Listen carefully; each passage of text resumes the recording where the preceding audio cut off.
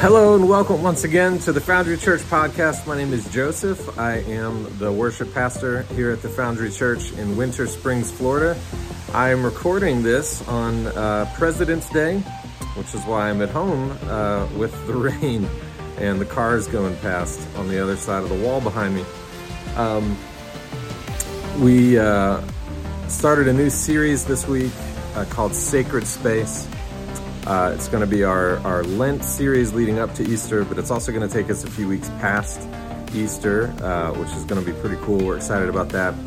And I actually had the opportunity to preach this week because everybody else was out of town. So this message was sort of focused in on introing the series, setting up sort of the idea of the cosmic Christ, and also looking at the statement that Jesus made where he said, "I am the light of the world." We talked a lot about space, talked a lot about light and the importance of light and all of the things that light brings into the world that are really necessary and good. So I'm rambling now. I probably rambled quite a bit during the message too. But I still hope you enjoy this message, the first in our new series called Sacred Space. This is I Am the Light of the World.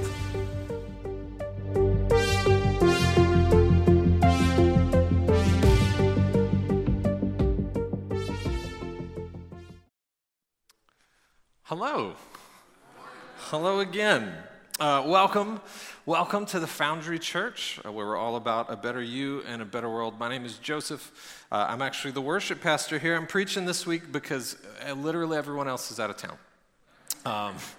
I don't know if it's just because it's like President's Day weekend or whatever, but very light week in terms of who's here. That actually includes my wife, who is off with her mom and sisters and nieces having their annual getaway weekend. So I hope you're having a wonderful weekend, sweetheart.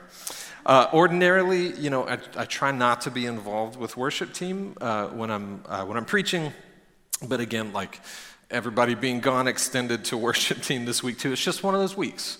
So I'm sorry. You got to hear me sing. You got to hear me talk. I promise I'm not trying to make it the Joseph show. That's just how it worked out this week. We're actually starting a new series today too, which I'm very excited about.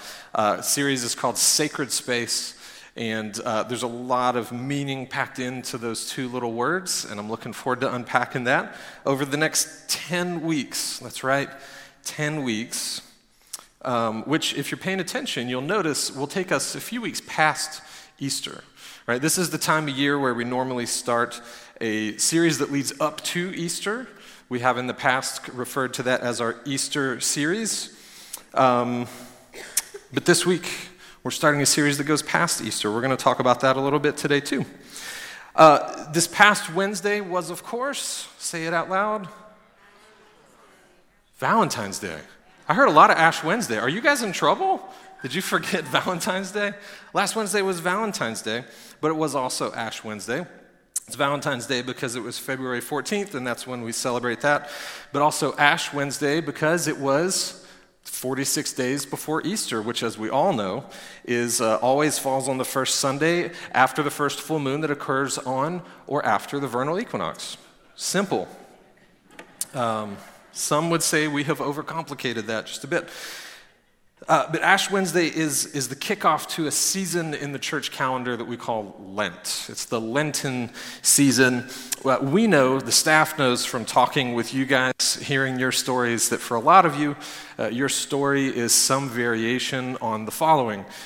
You grew up Catholic or Episcopal or some other either very liturgical or very strictly religious tradition. You ran away from that as far and as fast as you could, as soon as you could.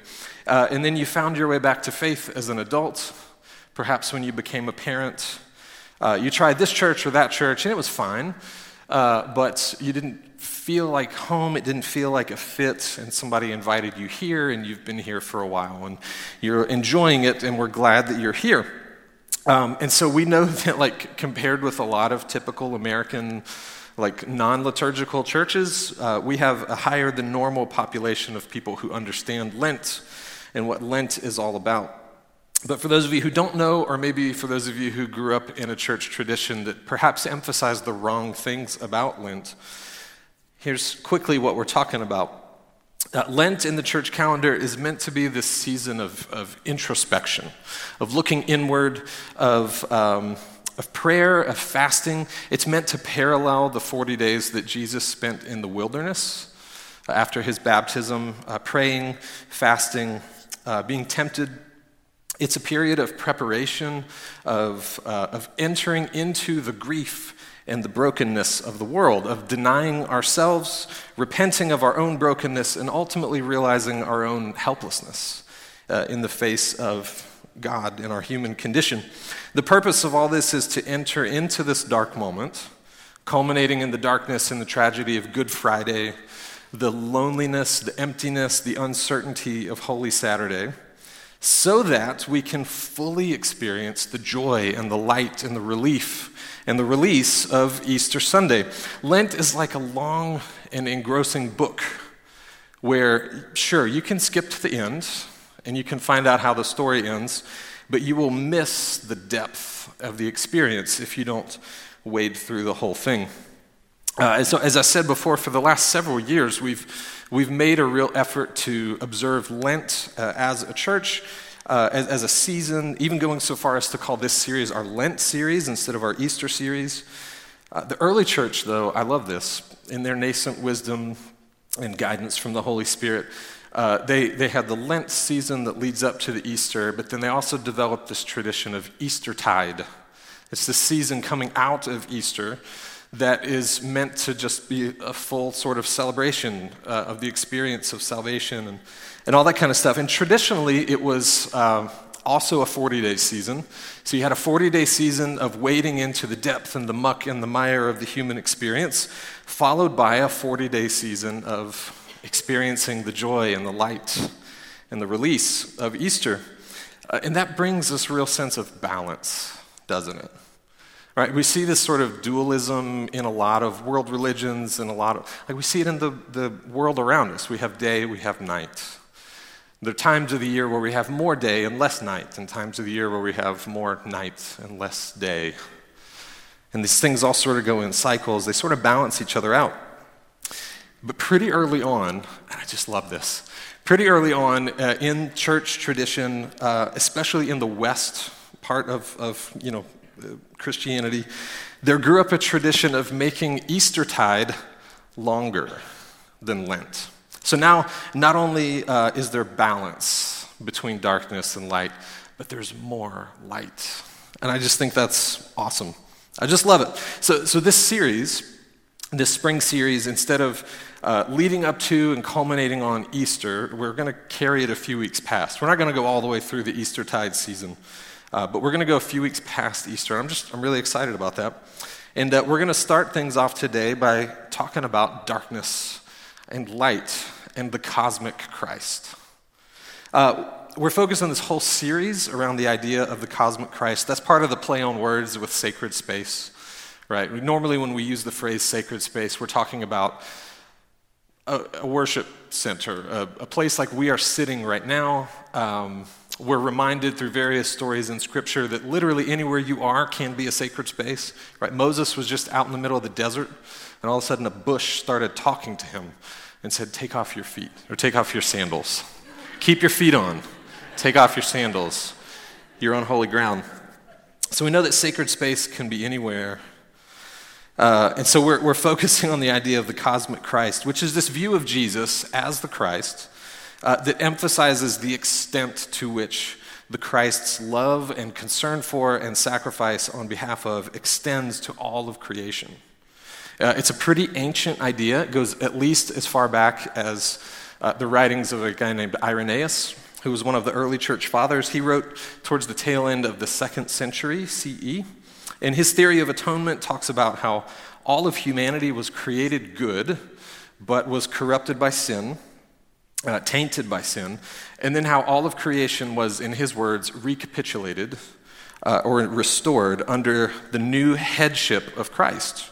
So for Irenaeus, this headship wasn't limited to humans on earth, but it extended into every aspect of creation, every aspect of creation, what we would come to call the cosmos, hence the name Cosmic Christ. And this was one of the most dominant views about how atonement worked, about what the rule of Christ looked like through all of the early period of church history and in the eastern part of Christianity for a long, long time after that. I love the word cosmos. How many of you remember watching Cosmos on TV in the early 80s? Or maybe if you're younger, I think it was 2012, they did an updated version of Cosmos with Neil deGrasse Tyson instead of Carl Sagan. I love the word cosmos. Normally when we use that word, we're talking about space, right? We're talking about the universe. We're talking about out there, huge distances, amazing sights. But the Greek word cosmos, that the word cosmos comes from, actually has a lot more color than that. Going all the way back to Homer, right, which was a form of Greek that predates the Greek we find in the New Testament by 600 or 700 years. Cosmos meant this, an apt and harmonious arrangement or constitution, right? So order. It also meant ornament, decoration, adornment. So cosmos was meant to describe things that were just beautiful. It could also mean the world, i.e., the universe, all of creation. It could also mean the circle of the earth, meaning the earth specifically, and it could also mean the inhabitants of the world. It could mean you and me. So basically, cosmos is order, beauty, creation, earth, and humanity. Cosmos is this word that just kind of refers to everything in existence. And for Irenaeus and for the early believers, the dominant idea about Christ's work in the cosmos is that through the death and resurrection of Jesus, God had placed the cosmic Christ in headship, in lordship over all of creation. And this is why Paul writes to the Ephesians this here. He says, there's one body, one spirit, just as you were called to the one hope of your calling. One Lord, one faith, one baptism, one God and Father of all, who is above all and through all and in all. Right? Paul's this whole thing, all of creation, there's this sense of oneness that comes through the headship of Christ. We're all in this together underneath the cosmic Christ. So let's talk a little bit about the out there cosmos, the beauty and the vastness of the cosmos. Here's some images from the Webb Space Telescope, which, if you're unfamiliar, that's the newest and most powerful telescope that's operational right now that humanity's ever created. It sits in orbit 3 times as far away as the moon. It's way out there. And it comes with incredible images like this one. This is the Southern Ring Nebula. This is actually the same nebula in 2 different spectrums of light, neither of which we can see with our own eyes. The one on the left is near infrared, so it's just beneath the part of the spectrum that we can see with our eyes. And the one on the right is mid-infrared, so it's a little bit even farther away. And I just love the different, first of all, it's beautiful, right? It's gorgeous. And I love the way the different spectrums of light reveal different details. Right, in the mid-infrared here, you can kind of see, this is actually a double star. There's 2 stars right there. You can't see that in the near-infrared, and it's just beautiful. It's a beautiful thing that exists in space. I don't even know how far away. I didn't write that down. It's the Southern Ring Nebula. It's amazing. Here's another one. This is the first what they call a deep field image that the Webb telescope took. This is actually, on the Webb telescope, anything you see that's got these 6 rays of lens flare, those are individual stars, right? Those are stars in our own galaxy. And everything else is a galaxy. In fact, right here in the middle, there's these white kind of blob-shaped galaxies, and you can see there's a little bit of this circular distortion around that. That's because the Webb telescope is using the gravity from those galaxies in the middle as a lens to see farther into space behind it. Isn't that incredible? It's amazing. And everything, I didn't write down the number, I should have, but it's well over 1,000 galaxies are visible in this picture, in addition to the stars, that are from our own galaxy. That's incredible. One number that I do remember from that is that image represents about 1/30th of the width of the moon. So if you can picture the moon at night, 1/30th of that width, that's in the background. That's such a tiny portion of the sky. It's incredible. We have an older telescope in space called the Hubble Space Telescope. It's in a near-Earth orbit, and it does more with like the visual light spectrum. But here's a few images from that. Does anybody know what this is? This is a star called Proxima Centauri. With Hubble images, instead of the 6 lens flares, you get these 4. Proxima Centauri is the closest star to our own sun. It's about 4.25 light years away. That's unbelievably far away, right? That's if you left the Earth at the speed of light, you instantaneously achieve the speed of light, and you maintain that speed for the entire time. It would still take you more than 4 years to get to the closest thing to us in the galaxy. It's unbelievable. But this is Proxima Centauri. Proxima meaning like proximity or closeness. Centauri because it's actually a part of a 3-star system called Alpha Centauri.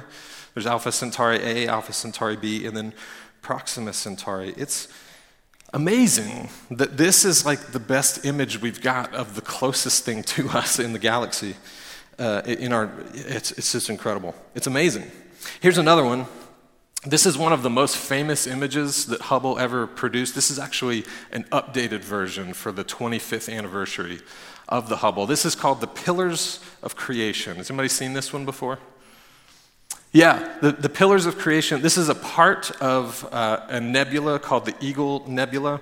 And these are just huge pillars and columns of like interstellar gas and dust. It's called the Pillars of Creation because it's these types of areas of gas and dust that eventually coalesce to form stars. And then stars are sort of necessary to life as we understand it in the universe. This is beautiful, and this is in the visible light spectrum. So if you could take a spaceship to the Eagle Nebula, this is more or less what you would see. It's beautiful. It's amazing. Here's another one. This image got cut off just a little bit when we were putting it together. This is a spiral galaxy, obviously, and you can see there's a little more space around this arm. That's because just off frame down here, there's a second galaxy that scientists believe has sort of passed through this galaxy, and the whole thing kind of looks like a rose. It's really pretty. There's a little stem down here. You can find all these images online. And then this galaxy sort of looks like rose petals.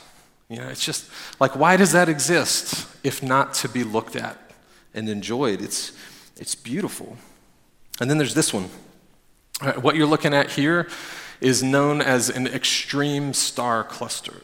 This is one of the most active areas in our entire galaxy for forming new stars. Again, you've got all the gas and dust here, and then you've got this little space that's been carved out because all that gas and dust has coalesced and it's formed all these bright blue dots with the 4 lens flare things. Those are all stars. Those are all new young stars, and there's some older yellowish and reddish stars in here too. This is incredible to think about. It's even more incredible to think about. I mentioned Proxima Centauri was 4.2 light years away from here. That's actually a bit on the close side of things. The average distance between stars in our galaxy is about 5 light years. So just think about the size and the distance that is represented just in this photo when all of these stars are, on average, 5 light years away from each other. Space, the cosmos, it's vast, it's big, and it's beautiful, and it's awe-inspiring, it's humbling, it's intriguing, it's inviting. And it's challenging. And for everything that we know and that we can observe and that we can learn and explain and describe, there are dozens of things we have no idea about that we can't explain. It sounds a bit like God, doesn't it? Psalm 19, 1-4 says this, the heavens are telling the glory of God, and the firmament proclaims his handiwork. Day to day pours forth speech, and night to night declares knowledge. There's no speech, nor are there words. Their voice is not heard. Yet their voice goes out through all the earth, and their words to the ends of the world. It's very much like what Paul wrote in Romans 1, verse 20, I think, where he says that from the very beginning of creation, God's divine nature, his eternal power, all this stuff has been revealed to people through what God has made, through extreme star clusters and galaxies that look like roses, and stars and nebula. It's incredible. Let's look a bit closer to home, though, and let's see if we can find the Christ there, too. You may be aware of the basic biology of your body. Your own body, you as an organism, are made up of various systems, right? We have a circulatory system, a skeletal system, a digestive system. Let's use digestive system as an example here. So those systems are made up of different organs. In our digestive system, we have a tongue, we have an esophagus, a stomach, intestines, all that sorts of stuff. Those various organs are made up of different types of tissue, right? There's muscle in your tongue and your esophagus. There's also mucus tissue. There's stomach lining, all that kind of stuff. Those different tissues are made up of different types of cells, right? Smooth muscle cells, mucus cells, lots of others with very complicated names. Those cells are made up of different molecules. Those molecules are made up of different atoms, right? And so from the ground up, you have the atomic level, which is like atoms and molecules. You have the cellular level, where those things form living cells. And then you have tissue level, and then organ level, and then system level, and then, you're an organism at the top. And all the way down on the cellular level, there's these other chemicals called proteins. There's lots of different proteins that do lots of different things in your body, but there's a family of proteins called laminins. Laminins. Laminins, according to biologists, and I'm just going to read some sciencey stuff that I learned this week. I don't understand most of this, but I'm going to read it to you. Laminins, according to biologists, are vital to biological activity. They influence cell differentiation, which I think means becoming one type of cell and not a different type of cell. Cell migration, I guess cells move from time to time. And cell adhesion, that's the really important one. They function to bind molecules that make up parts of the cell membrane. They help anchor organized tissue cells into what is called the basement membrane, which, as I understand it, there's the laminins that form this layer that then cells will come attach themselves to, and that's what gives different tissues in our body structure. So it's pretty important. They're integral to the structural scaffolding of almost every tissue in an organism. To put it another way, as best I understand it, without laminins in your body, your skin would dissolve, right? We have an epidermis that's a layer of skin cells. We have a dermis underneath that's a different type of cell that's in a different layer than the epidermis, and those layers are kept in place and structured by these proteins called laminins. All the cells that make up your muscles, right? If you can picture, from biology in high school, the way the muscles, go to different places in our body. I don't have muscles here, but I'm motioning because you understand what I'm saying.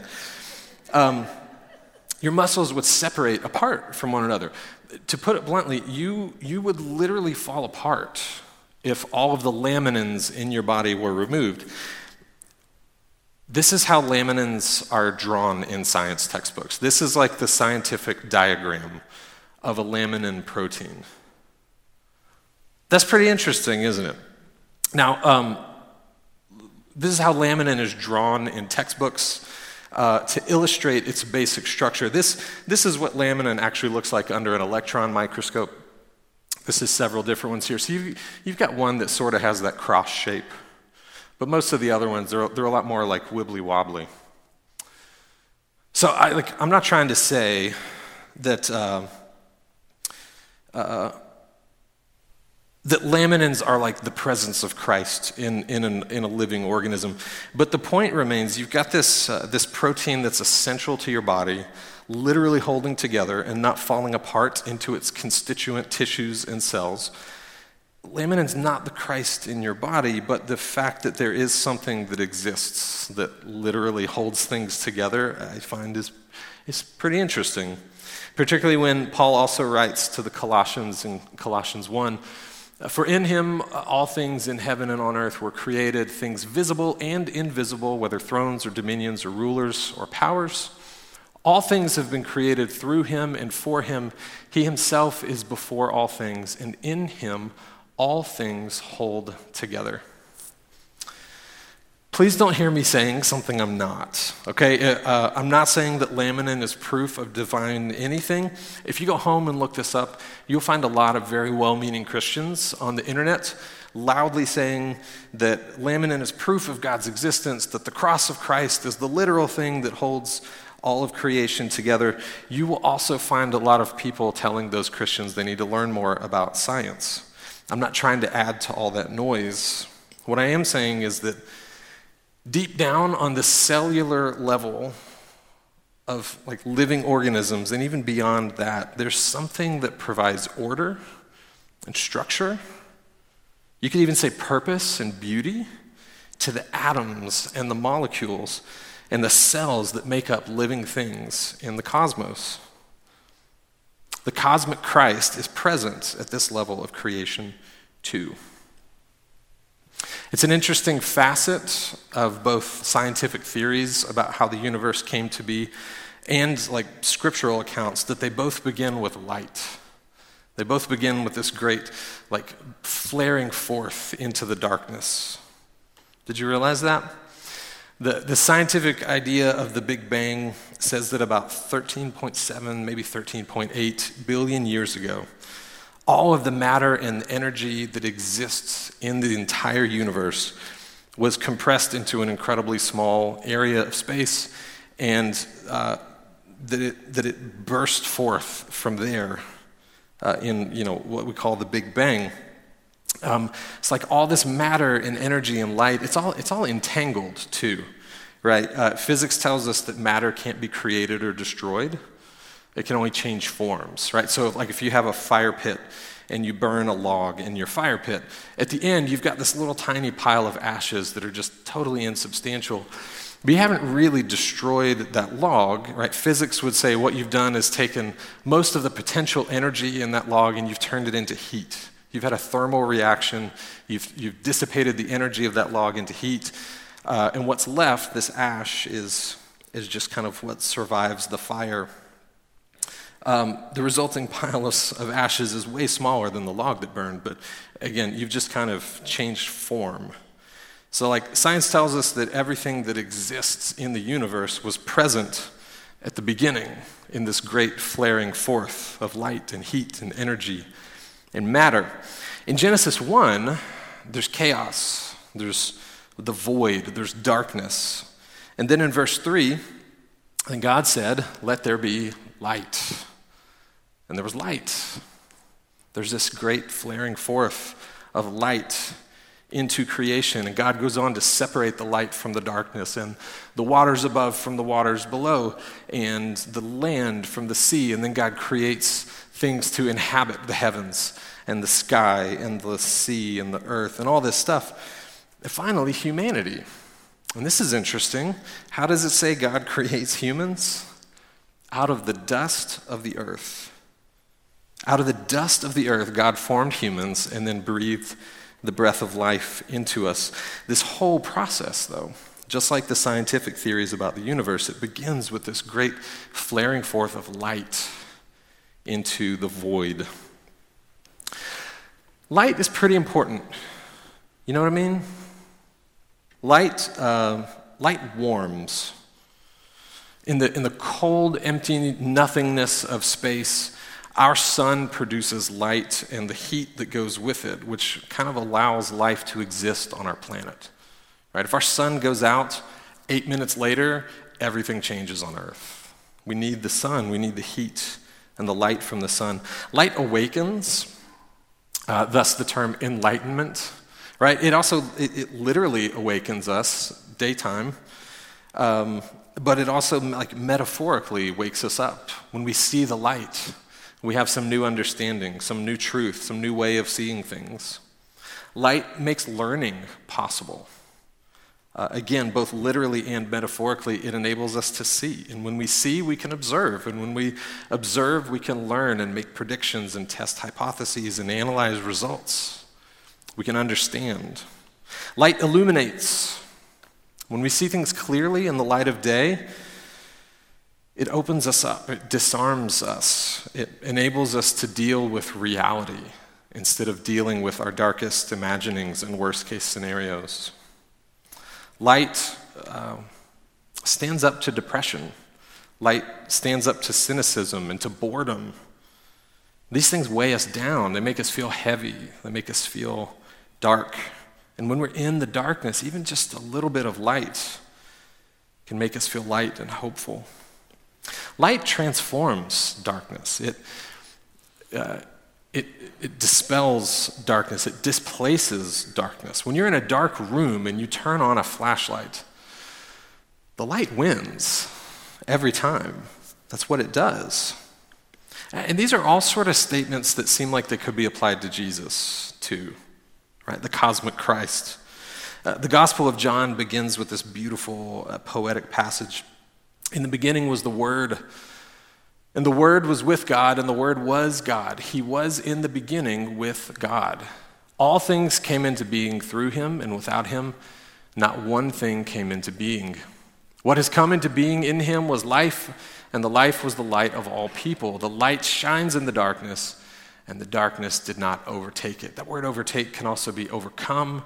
It can also be understand, right? The darkness didn't comprehend the light.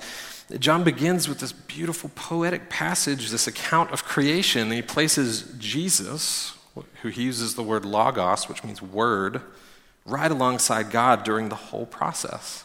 It's really intentional that John used this word logos.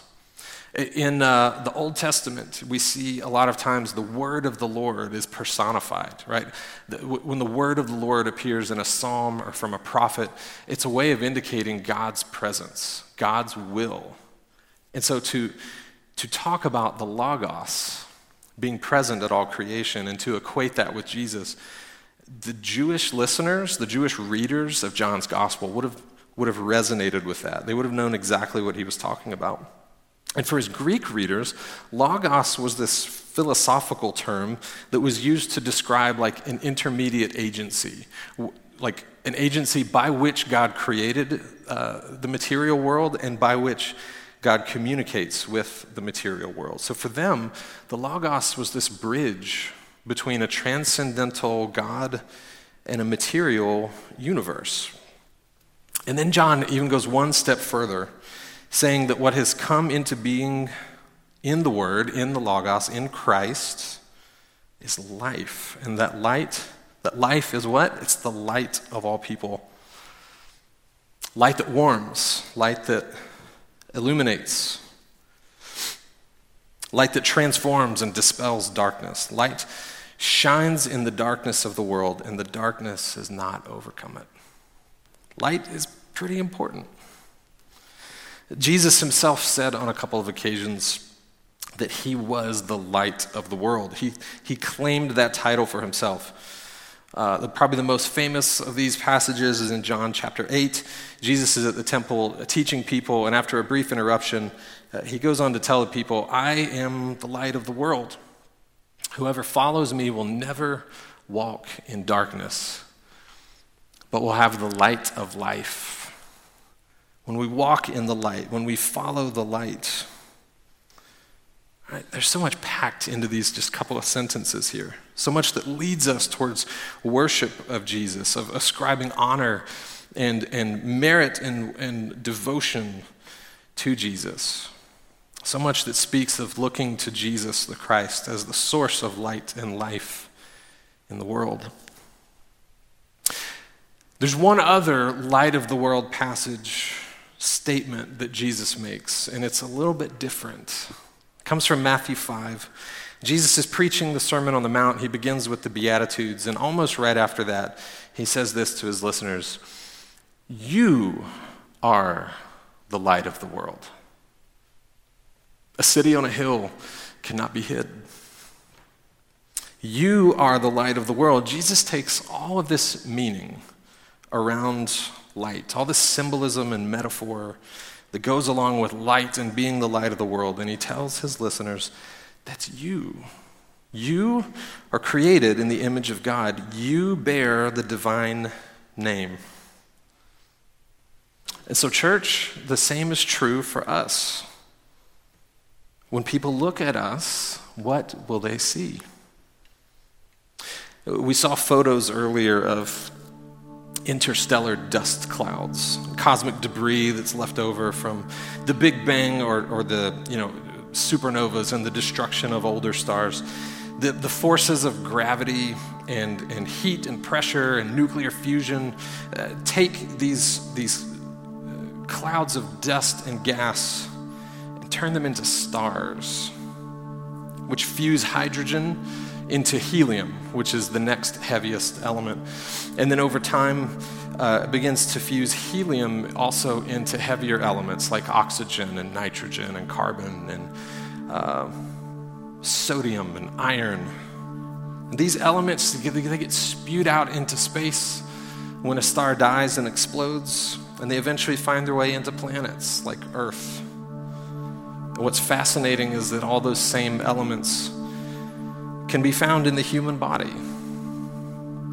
It has been rightly said that we are stardust. Sometimes Lent gets a bit of a bad rap to people who don't understand it or who have run from a liturgical church tradition. It can come across as a season to beat up on yourself, to focus on how bad you are, how bad the world is, how broken it all is, to focus on our own inadequacies and powerlessness, how we are just dust in the wind. And in fact, one of the key phrases that's a part of the liturgy for Ash Wednesday says, "Remember, you are dust, and to dust you will return." To say that you feel like dust is usually a negative thing, but somehow to say that you are stardust, it feels better, doesn't it? Ashes to ashes, dust to dust. We say this to each other as a way to indicate our smallness against the backdrop of the cosmos, right? Existence stretches in the past, way, way into the past, long before any of us were here. And existence will continue long after all of us are gone. In our best moments, this can make us grab a hold of and value every moment that we get to experience. And at our worst, it makes us feel small and insignificant and meaningless. The poet and author and pastor Jan Richardson says this in her poem, Blessing the Dust. "All those days you felt like dust, like dirt, as if all you had to do was turn your face toward the wind and be scattered to the four corners, or swept away by the smallest breath as insubstantial. Did you not know what the Holy One can do with dust?"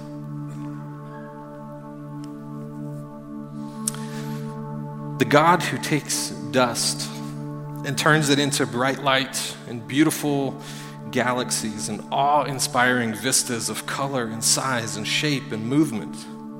The God who takes that same dust and turns it into the earth, the vast and varied and beautiful, abundant, life-sustaining earth. That same God takes that same dust and turns it into you.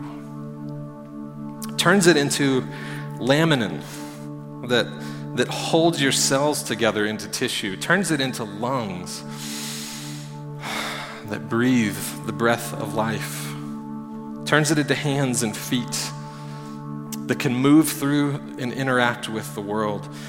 That same God takes that same dust and turns it into eyes to see and ears to hear and a mind to understand, a heart to ponder.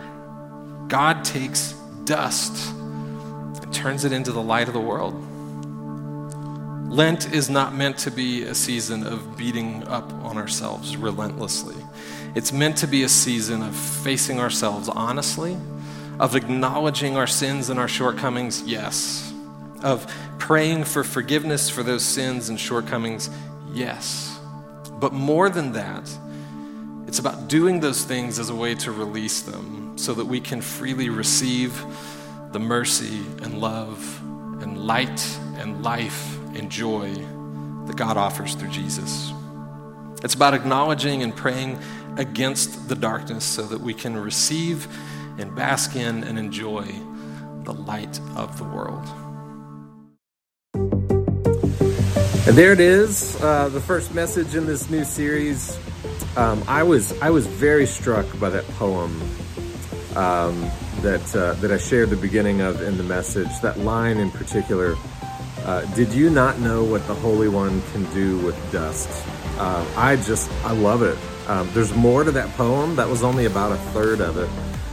If you were watching live, or if you want to go back on our YouTube channel and check out the live broadcast, as part of the closeout, I actually shared probably the last third of the message of the poem as well in the closeout, where she goes on to say, and again, the poem was about the ashes that Christians will have put on their forehead during Ash Wednesday.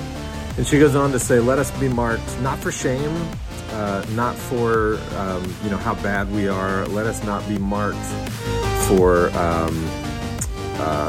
false humility or anything like that. But let us be marked for essentially just God's glory and for what God can do with the dust, what God can do with the stardust that blazes forth from us in our bones. It's really beautiful. I'm paraphrasing it badly here, but I highly recommend you go check out, go find it online somewhere. The poem is called Blessing the Dust. The author is Jan Richardson. She's a Methodist pastor and also a poet and an author. And I had so much fun researching and learning for this message, probably more than was good for me. But I hope that you enjoyed it. Hope that it meant something to you. Hope that it's been a good kickoff to your Lent season. And that's going to do it for this episode of the Foundry Church podcast. We'll see you soon. Have a great week.